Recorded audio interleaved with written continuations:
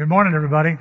Hey, Tom. My name's Tim, and welcome to Greater Alton Church. I haven't been in a pulpit in a couple of weeks. I appreciate Mike taking care of one of the values around here, and that's maturity.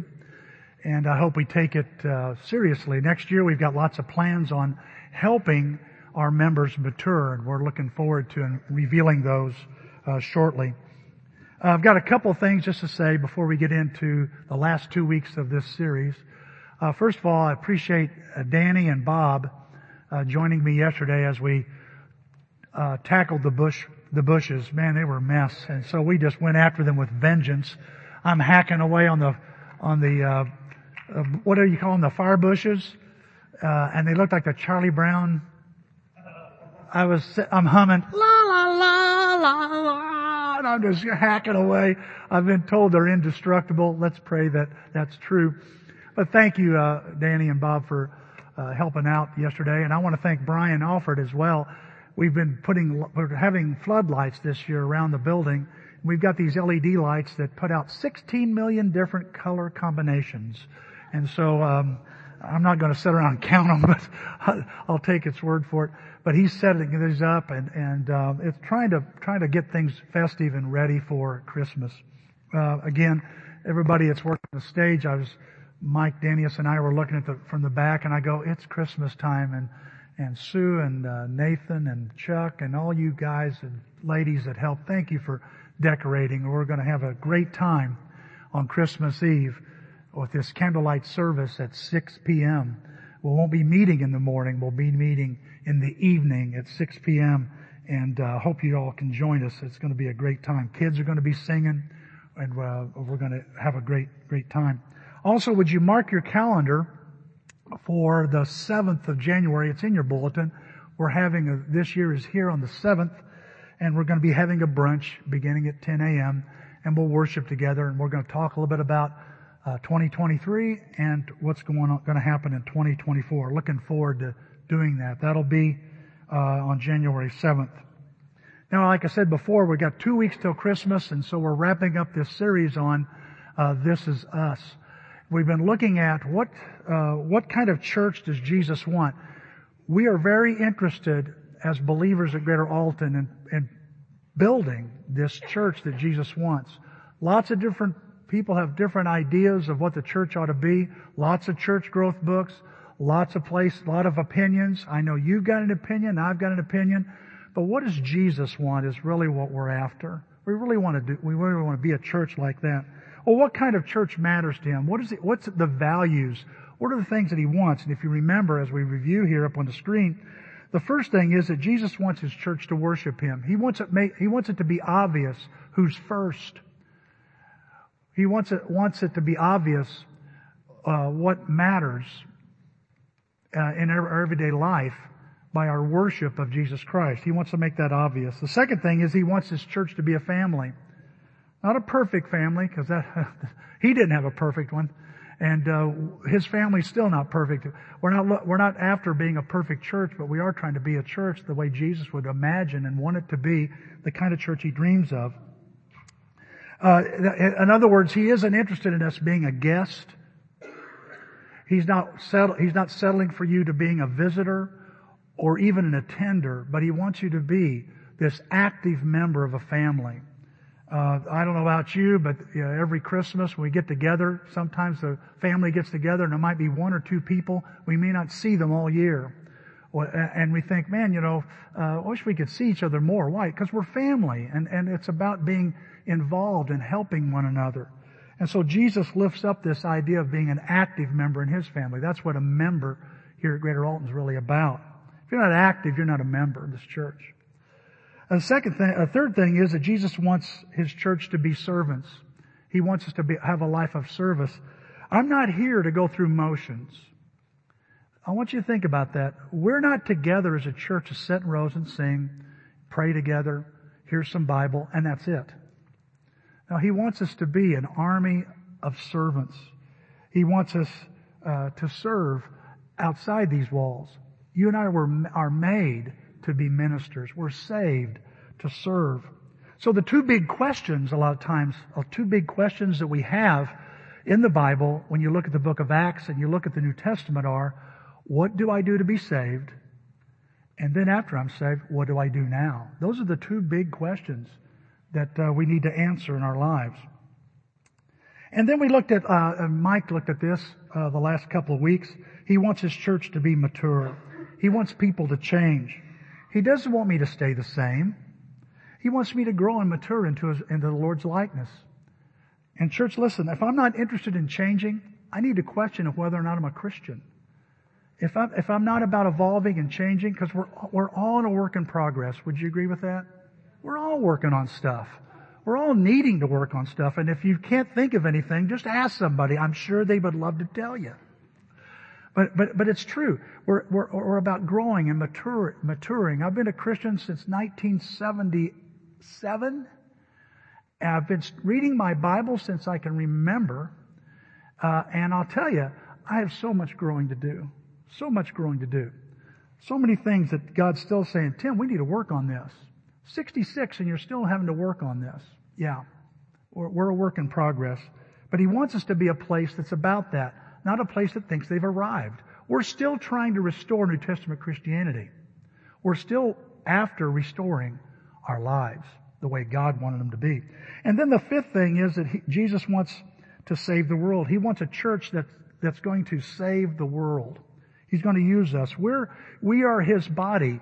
And like He used His physical body to talk to people, to touch people's lives, to heal people, to help people, He wants to use His body, which is the church, to do the very same thing. So He's given us a mission. He's given us a mission. I'd read these passages, and we're going to look at some of them today. And if you really want to get technical, you say, well, that's to the apostles, isn't it? It's just to the disciples, right? It's to every believer. It's to every believer when you stop and think about it. So today what I want to do is I want to spend about just a few minutes here talking about 3 reasons. There's several, but I want to look at 3 reasons why missions matter at Greater Alton and why they should matter to you. First one, because Jesus doesn't want any of us to perish. The number one reason that missions ought to matter is because Jesus doesn't want any of us. He doesn't want anyone to perish. I've got a passage here I want to show you. I don't think it's on your notes. It's a passage that doesn't get... I've been here since 1985. I've never heard this passage from the pulpit. It's a passage from the church at Thessalonica, and they're told about all these different people that have been persecuting them, and Paul says God is just. He'll repay, He will take care of and repay what people have done to you when you've been persecuted. And then he says these words in 2 Thessalonians 1:8. I think they're up here on the screen, am I right? He will come from heaven with burning fire to punish those who do not know God. He'll punish those who do not obey the good news of our Lord Jesus Christ. That's a pretty sobering passage. Just stop and think about this. Jesus is coming back, and when He comes back, He's going to deliver His saints. In fact, if you read on, He says, and He's going to reward those, and He's going to come back for those who admire Him, that love Him, that believe in Him. But He says, for those that do not know God, that do not obey the gospel, it's not going to be a good day for them. Look at that passage again. Read it yourself. Read it to yourself. I got a question I want to ask you. If you're in this audience, do you really know the Lord? Jesus said, not everybody who says to me, Lord, Lord, will enter the kingdom of heaven, but only he who does what the Father says. That's what Jesus said. And Paul, this is kind of like the Matthew 7:21 and the epistles. There's things to obey in the good news in the gospel. Have you obeyed them? Well, I've obeyed something. Yeah, well, is it a tradition from your church? Is it something you like to believe, or is it really from the Scriptures? Is what Jesus says, because He's coming back to take vengeance on those that don't know the Lord. They have an acquaintance with God, but they really don't know Him. They even do many wonderful works, Jesus said in Matthew 7. He says, I don't know you.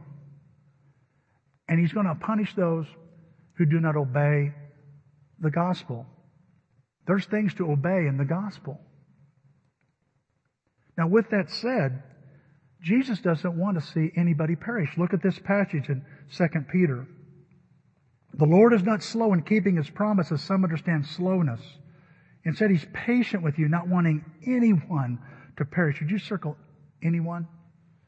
But everyone, there's another great word to circle, to come to repentance. Anyone. I'm looking at this passage all week and I'm going, anyone. What does that mean? It means anyone. And anyone. You can say this with me. We can all say this when we read this. Anyone includes me. It includes me. I marvel at the idea. Jesus wants to save me. God, you don't want me to perish? Are you sure? Do you really know who I am? Because I've said some things. I've done some things. I've thought some things. I've made stupid decisions. And you want me saved? Yes, I want you saved. You don't want me to perish? Don't want me to perish. Thank God that passage is in there, huh? Isn't it awesome that passage is in there? I'm reminded of an old song I used to sing way back when I was a kid, and I've heard it sung many times. It's an old song.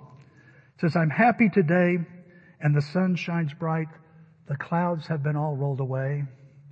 For the Savior said, whosoever will may come with Him to stay. Whosoever surely meeteth me. Surely meeteth me. Oh, surely meeteth me. Whosoever surely meeteth me. Whosoever meeteth me. Praise God. That whoever comes to Jesus and trusts Him, turns from their sin, and obeys Him, He will not turn away.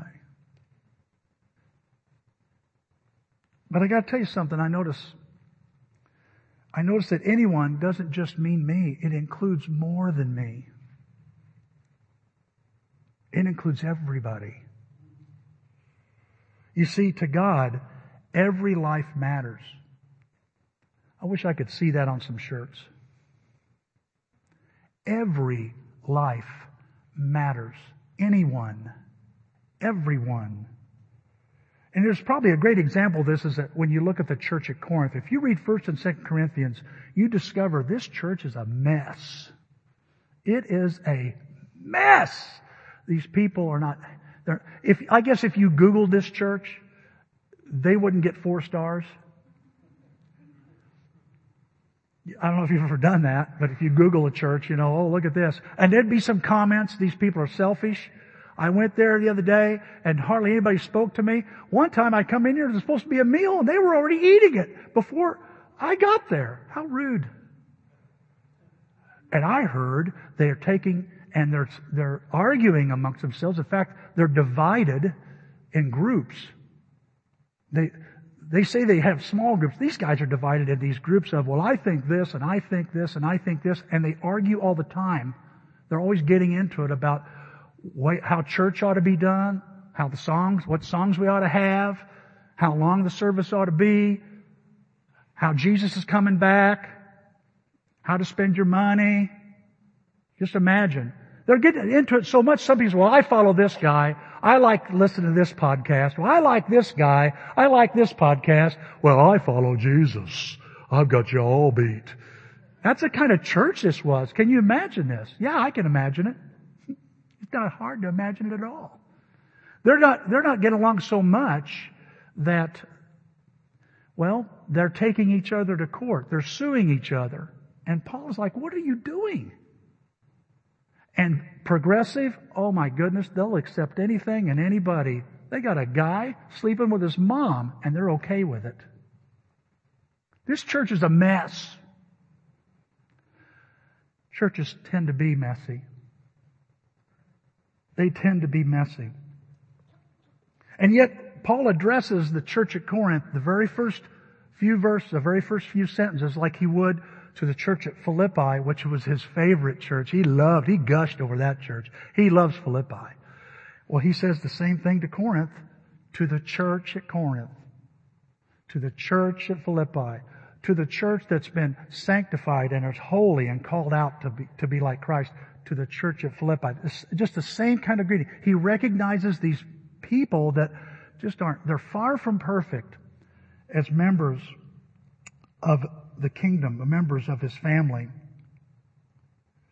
Look what he says here in 1 Corinthians 6 on your notes. Surely you know that the people who do wrong will never receive God's kingdom. He says on the heels of, you're doing this to each other. You're not just a bad church. You're bad to each other. You're bad in the community. He says, don't be fooled. These people will not receive God's kingdom.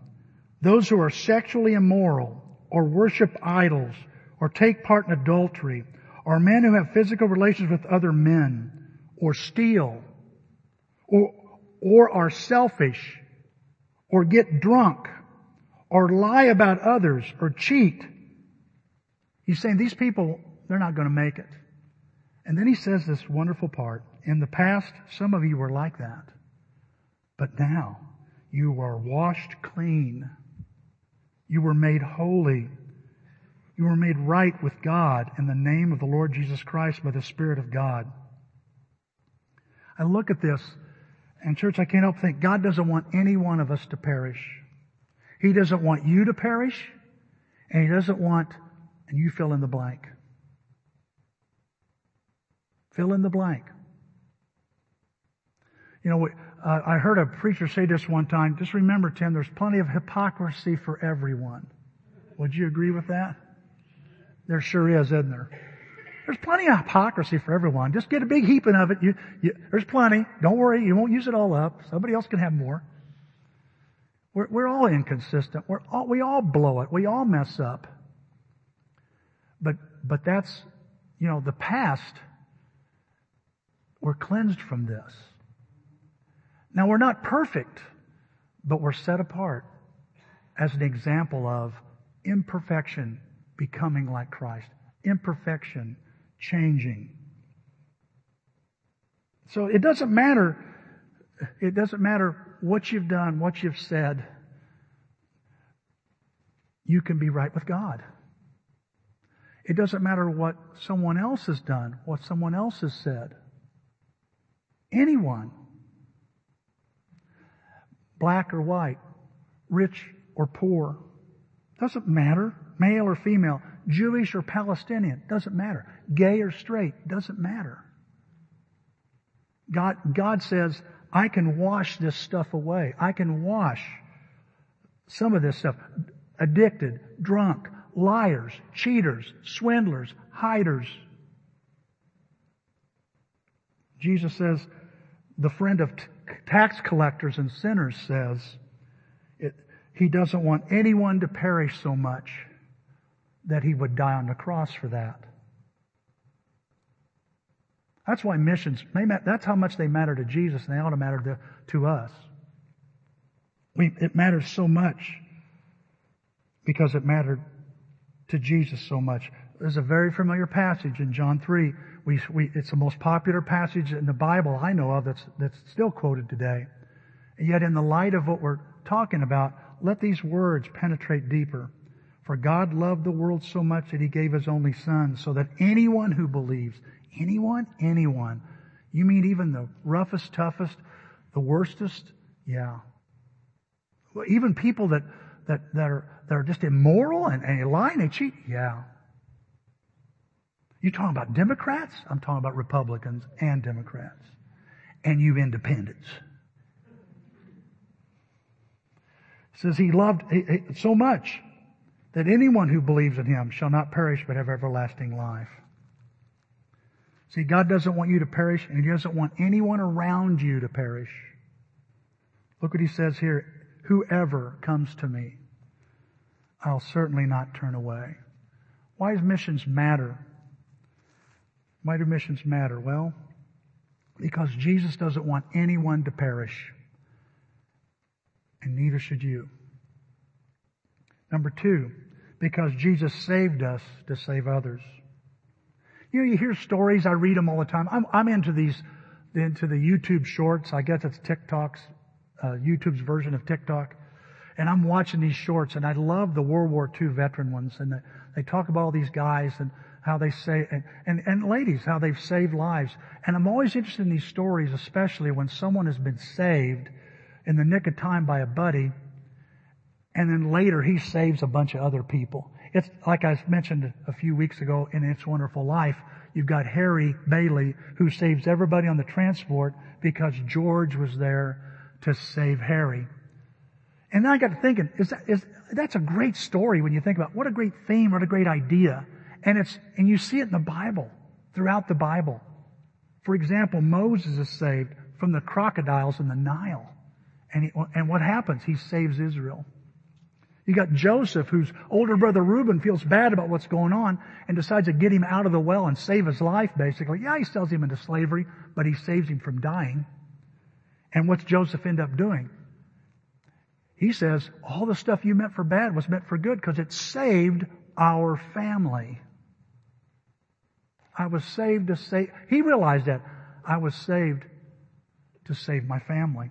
David, in Psalms 51, he's talking about his sin, the sin that he sinned before God, and he says, and he's confessing it, and one of the lines that strikes me is when he says, Lord, restore to me the joy of my salvation and renew that right spirit in me. And then it says this, then I will tell others. Because you're restoring my salvation, because you're saving me, I know I've got to tell other people about this. Daniel's delivered from the lion's den. Esther, the king could have killed her on the spot as she walked in, interrupting what he was doing, but she is spared. And we know what happened. Those two things they did. Mary and Joseph, along with their baby Jesus, they escape. It says they escape and go to Egypt. They were saved. Led by an angel. God helped them and got them out of town to escape Herod's wrath. And then the Apostle Paul, who thought he was doing the right thing, he says to Agrippa in Acts 26, I too was convinced that I should do everything I can to oppose Christianity. Changes. And he's told by Ananias, God has chosen you as His special instrument. What's he saying? He's saving you to save others. You've been chosen. Look at this passage in 2 Corinthians 5:18. It's in an interesting translation, version of the Bible. Because of what Christ has done, God has brought us back to Himself as His friends. Now He wants us to bring other people to be His friends too. That is the job that He's given to us. What's He saying? I think one translation says, He reconciled us and made us to become ministers of reconciliation. See, listen church, I'm not saved just to sit. I'm not saved just to sit. I'm not saved just to study my Bible. Most of you study your Bibles and you're learning so much from the Scriptures, and that's awesome. But what's it leading me to do? What's the point of going to a Bible study? What's the point of reading my Bible every day if it's not going to change me? What am I going to do with it? Listen, I'm not saved to be set apart. Listen, the world's a mess. It's broken. It's a cesspool. It's awful. I know it. How many times have you caught yourself sitting around talking like this? Man, I don't know what's going to happen. We may have a civil war in our country. I wonder what's going to happen. Russia's taking over Ukraine. And now we got this stuff going over in Palestine and Israel. It's the last days. Things are going to, where in a handbasket. I'm really worried about this. Well, we better get somebody else in office. We better start voting. We better blah, blah, blah. Is that really the top priority? Is that going to be our top priority? We better get the right guy in the White House? Or get all these people that are so lost and so messed up into God's house, into His kingdom. Yes, I know. Listen, I know when I was saved, when I became a Christian, I'll never forget this. I thought, I got to be really careful. I don't want the world to pollute me. And listen, you don't want the world to pollute you, but you can't escape the world. So what are we supposed to be doing? Well, if I was saved and I'm not supposed to be a part of the world, then I should have drowned in that baptistry. But no, I come out, brand new life. What do I do now? Well, you start learning more of the Bible. Yeah, I'm in there. Pray more. Yeah, I'm praying. Anybody needs reached? Anybody in your family? Any of your friends? Wouldn't you like to tell them about this? See, I'm not saved to stay away from everybody. Let me say that again. I'm not saved to stay away from everybody. I am saved to save others. I was brought back to God to bring others back to God. See, the Apostle Paul never forgot this. And listen, I know some of us here, we're sidetracked by so many things. I get sidetracked. I'm sidetracked with my busy schedule and stuff. I forget. This is my mission. This is our mission. This is what we're supposed to be about. And Paul never forgot this. Look what Paul says in 1 Timothy. After saying he's the worst sinner in the world, he says, I'm the worst. I'm the bottom of the barrel. He writes in Romans 5 that for a righteous man, someone might possibly dare to die. We just took the Lord's Supper. For a righteous man, someone will possibly dare to die. For a good man, it's rarely they die for a righteous man. They talk about it for a good man. Well, what about the bottom of the barrel? Christ demonstrates His love to us by dying for them. His love reaches that deep. You're never out of the reach of God. And he goes on to say to Timothy, after he says, I'm the worst sinner, he says, I was given mercy so that in me Christ could show that He has patience without limit. Well, show it to who? Well, show it to me. Yeah. Oh, you ever think about that? God's so patient with me. But He's also wanting others to see this patience. That's why we have to be genuine and real with our lives. Not have this veneer like we got it all together. People need to see we're a work in progress. People would appreciate that more from Christians. Because it shows the patience of God without limit. And He showed His patience with me, the worst of all sinners. Christ wanted me to be an example for those who would believe in Him and have life forever. I got a passage here I want you to look at. I stumbled across it. It baffled me for a long time. I never thought I'd use this passage. You think about this, church. The Bible begins with the world being wrecked. And here in Revelation chapter 22, you see it beginning to end with redemption. It's trying to give us hope here. Look what it says here in Revelation 22:17. The Holy Spirit and the bride say, come. I almost stop right there. The Holy Spirit and the bride say, come. Who is the bride? I know who the Holy Spirit is, and a lot of people believe the Holy Spirit, when it's speaking here, it's really Jesus speaking, because He's speaking throughout the whole book of Revelation. But let's just leave it as it is. The Holy Spirit and the bride say, come. Who is the bride? It's the church. It's the church. Notice that God and His church have the same message. He doesn't say, the Holy Spirit says come, and the church says maybe. No, it says they both say come. They both agree. And the person who hears should say come. Who's the person that hears the invitation? Would that be me? Would that be you? Would that be us? Sure sounds like it. Anyone who's thirsty should come. Anyone who wants to take the free gift of the water of life should do so. What a powerful passage here, where we see God and His people, His bride, His church, both are in agreement of the same message to give to the world. Think about this. I heard come, and now I'm going to start saying come. Years ago, we were talking about inviting a lot, and it went across my mind. I heard someone say this. It crossed my mind. Well, inviting is not sharing your faith, and you might say it doesn't sound like it's sharing your faith. Let me tell you, it's showing your faith, and in a way, you are sharing your faith when you share the same message you got with someone else. You see, I'm invited to invite. I've been found by Christ to find others for Christ. And I just want to encourage, church, listen, I want your salvation, your personal story to motivate you, especially during the Christmas season. to motivate you to realize I'm saved to save others, and take that mission seriously. Here's the third reason it matters to Jesus, and mission should matter to me, because Jesus sends us to save others. We looked at this passage a few weeks ago. I want to look at it again. It says in Romans, Paul says, anyone who calls upon the name of the Lord will be saved. One of the most awesome promises in Scripture. Would you agree? But how shall they ask Him to save him unless they believe in Him?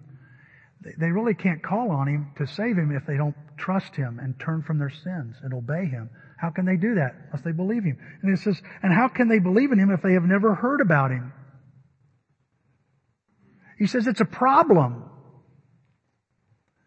You're one of those people that says, what about people in the deepest, darkest jungles that never heard Jesus? Are they going to be saved? Are they going to be lost? Well, it must be a problem if they haven't heard the gospel. And by the way, I'm not in the deepest, darkest jungles of wherever. I'm in St. Louis metropolitan area. Not a jungle for hundreds of miles. But there's people that haven't heard about Jesus. And how can they hear about Him unless someone tells them? Somebody's got to tell them. Who's that going to be? He says, and how will anyone go and tell them unless someone sends them? Who's willing to be sent? You want to Google this guy. His name is David Carnes. He's a Marine sergeant that was out of the Marines for 2 years. And he gives a testimony. And if you would like to have that link, I will send it to you. I have it on my phone. Just text me and I'll send it to you. And he describes what happened on 9/11. He was in Connecticut, been out of the Marines for 2 years. And his wife calls him up and says, honey, a plane has just hit one of the trade towers. And he goes, really? That don't sound right. Something doesn't sound... And she goes, you're not going to believe this. An airline, a big jet just hit the other one. And he turns to his buddy who's a former Marine and says, we're at war.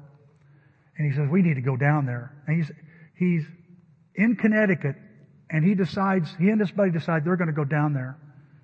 He's been out of the Marines 2 years.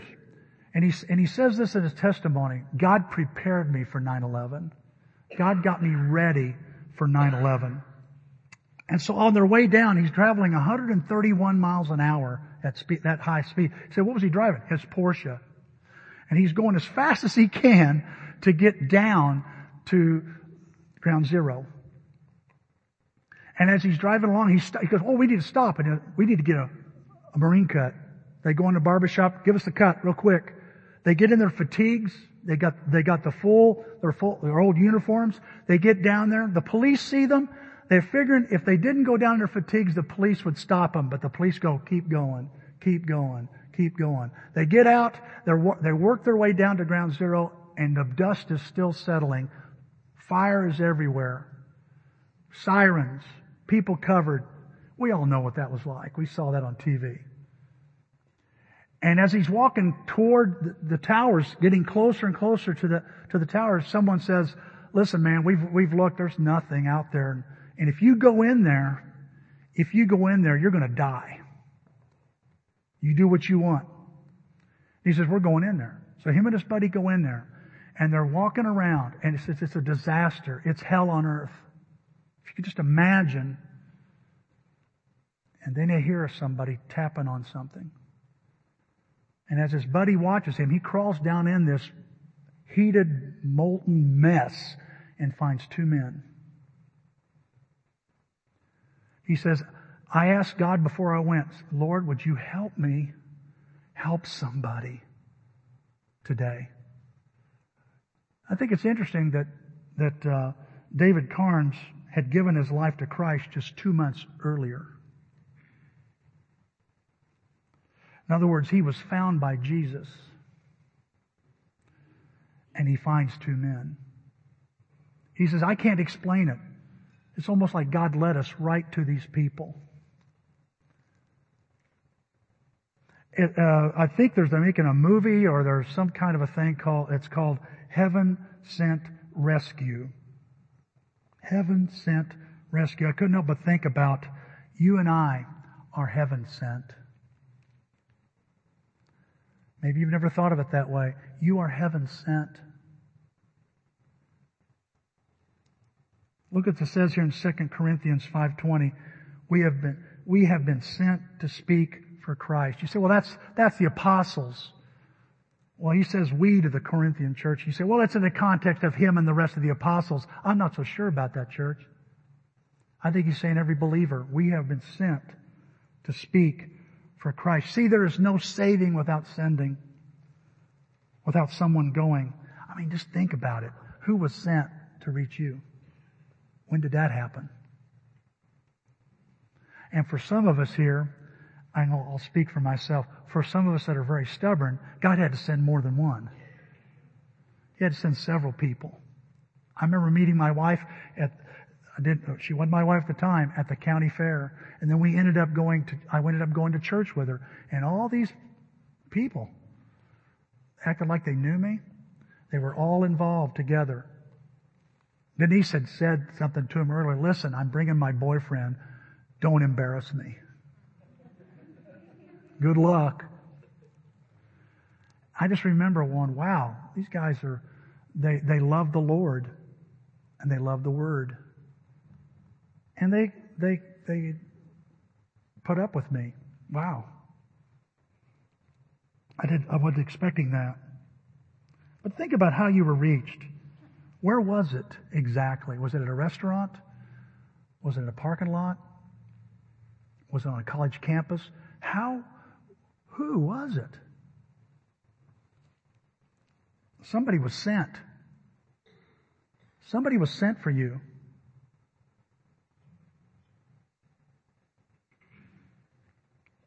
Somebody was sent for me.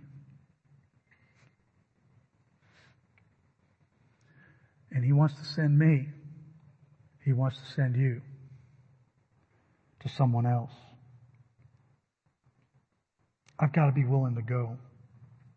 See, you and I, if you're a Christian, you know this is true. Down deep in your heart, you know you weren't saved by coincidence. It wasn't luck. It was a plan. Heaven sent. A heavenly plan. I think about Acts 8, and you got a guy who is studying his Bible on his way back from worshiping. And he happens to be reading a certain passage. And God at the same time sends a man named Philip, who really things were going, he was busy. He was already busy, interrupts his schedule, interrupts his plan, says, I want you to go to this place in the middle of nowhere. What's there? Well, you're going to see a guy reading his Bible. I think it's interesting that Philip is running around next to that chariot, and he's the one that speaks up. Whether he's tired of running or he thought, we got to get this going, whatever it be, he's the one that initiates the conversation. Do you understand what you're reading? What I want you to think about is this idea that it's not coincidental. God's still got a plan. Acts 8 moments are still happening. And God wants to send you. In a way, you've got to stop believing some lies for that to take place. Like what? What are you talking about, Tim? I said, we got to stop believing the lie that nobody wants to hear the gospel anymore. We've got to stop believing the lie that our church isn't a place that people can be saved. We've got to stop believing I'm too busy. That's a lie. Thank God somebody that did not believe that lie, let God send them into my life. I've got to quit believing this lie that says, I'll offend somebody if I speak. Well, it is a stumbling block. It is offensive. The gospel is offensive. But I can't let this, but it doesn't offensive to everybody. Some people want to hear what God has to say. See, I've got to listen to the Holy Spirit. I've got to stop believing that it's too broken and nothing can be fixed anymore. Or that person they're not interested. You don't know.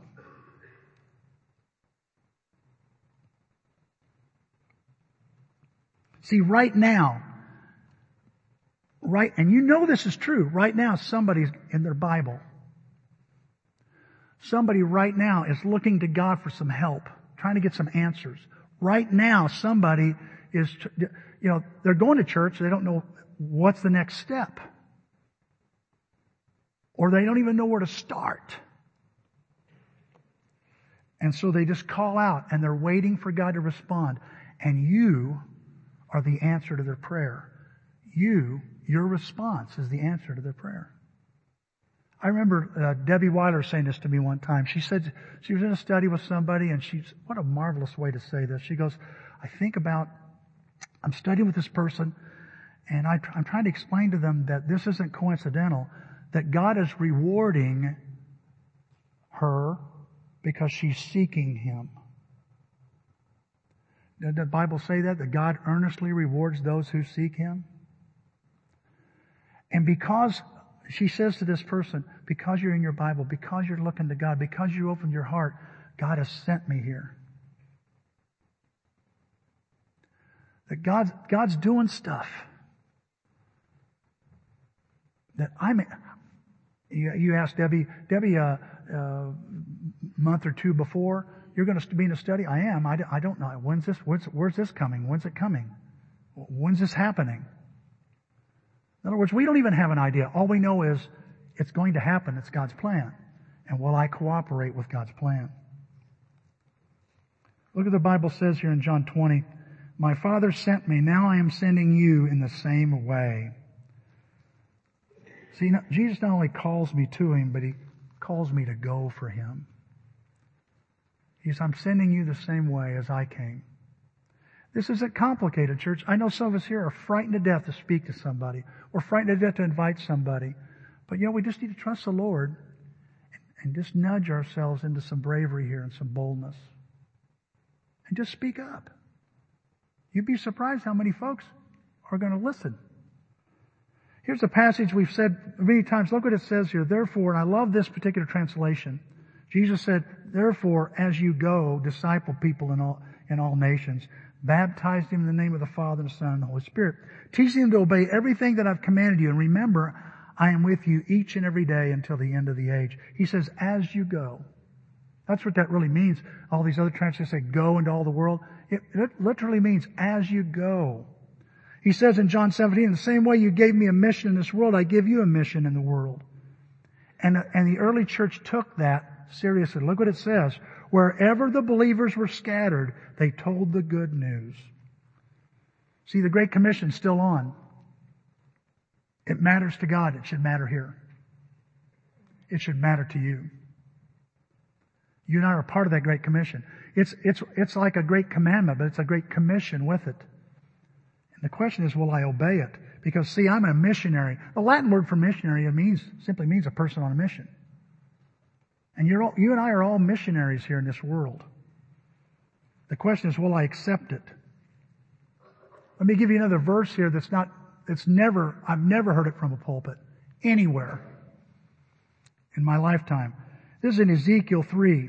God is telling Ezekiel He wants him to go deliver Israel. And He says, if I say these evil people will die, then you must warn them. You must tell them to change their lives and stop doing evil. If you don't warn them, they will die because they sinned. But I'll also make you responsible for their death because you did not go to them and save their lives. My question is this, simply. Where are you going for Him?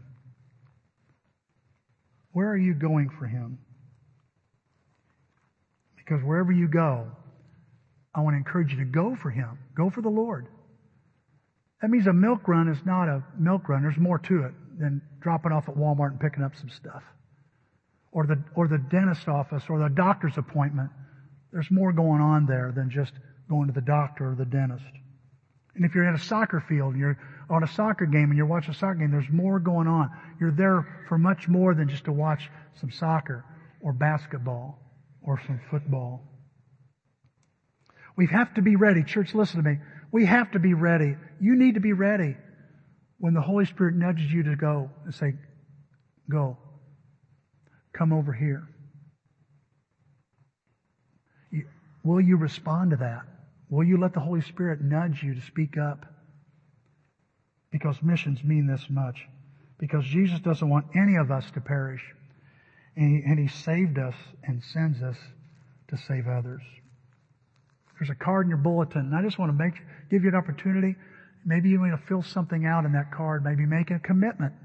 I want to be on board with this. I want to accept my mission.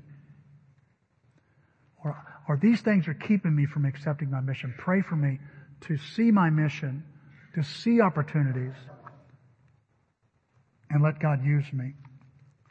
Or maybe you simply want to say, thank you, Lord, for sparing my life. I'm saved because of all the people in the past, and now you're expecting me. You're wanting me. It's my turn, and Lord, I'm gonna take that turn. Or maybe you've got something you just want some people to pray about. Man, put it down on this card. We're going to pray here and then give you opportunity to do that as we sing. Let's pray. Father, thank you for this morning. Lord, I just pray that this is the simple message of evangelism, the idea of missions, Father, that you want us to worship, you want us to be a family, you want us to serve, you want us to grow, and Father, you want us to also accept our mission on this earth. Help us accept it like your Son did. Help us see that you don't want anyone to perish. You want everyone saved. Let our salvation motivate us to share the gospel with someone else. Thank you for saving us, Father. And we pray we won't be selfish with our salvation. And Father, open our eyes to the open doors before us. We praise you. We thank you. You're awesome. And it's the name of Jesus we pray this prayer. Amen. All that I am, all that I have, I lay them down before you, O Lord. All my regrets, all my acclaim, the joy and the pain, I'm making them yours. And Lord, I offer my life to you, everything I've been through. Use it for your glory, Lord. I offer my days to you, lifting my praise to you as a pleasing sacrifice. Lord, I offer you my life. Things in the past, things yet unseen, wishes and dreams that are yet to come true.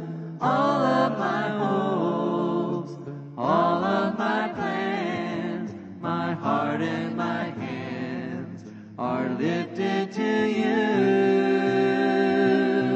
And Lord, I offer my life to you, everything I've been through. Use it for your glory, Lord. I offer my days to you, lifting my praise to you as a pleasing sacrifice. Lord, I offer you my life.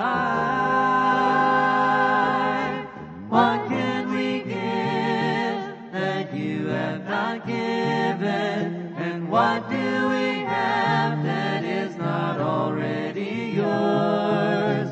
All we possess are these lives we are living, and that's what we give to you, Lord. Oh, and Lord, I offer my life to you, everything I've been through. Use it for your glory, Lord. I offer my days to you, lifting my praise to you as a pleasing sacrifice.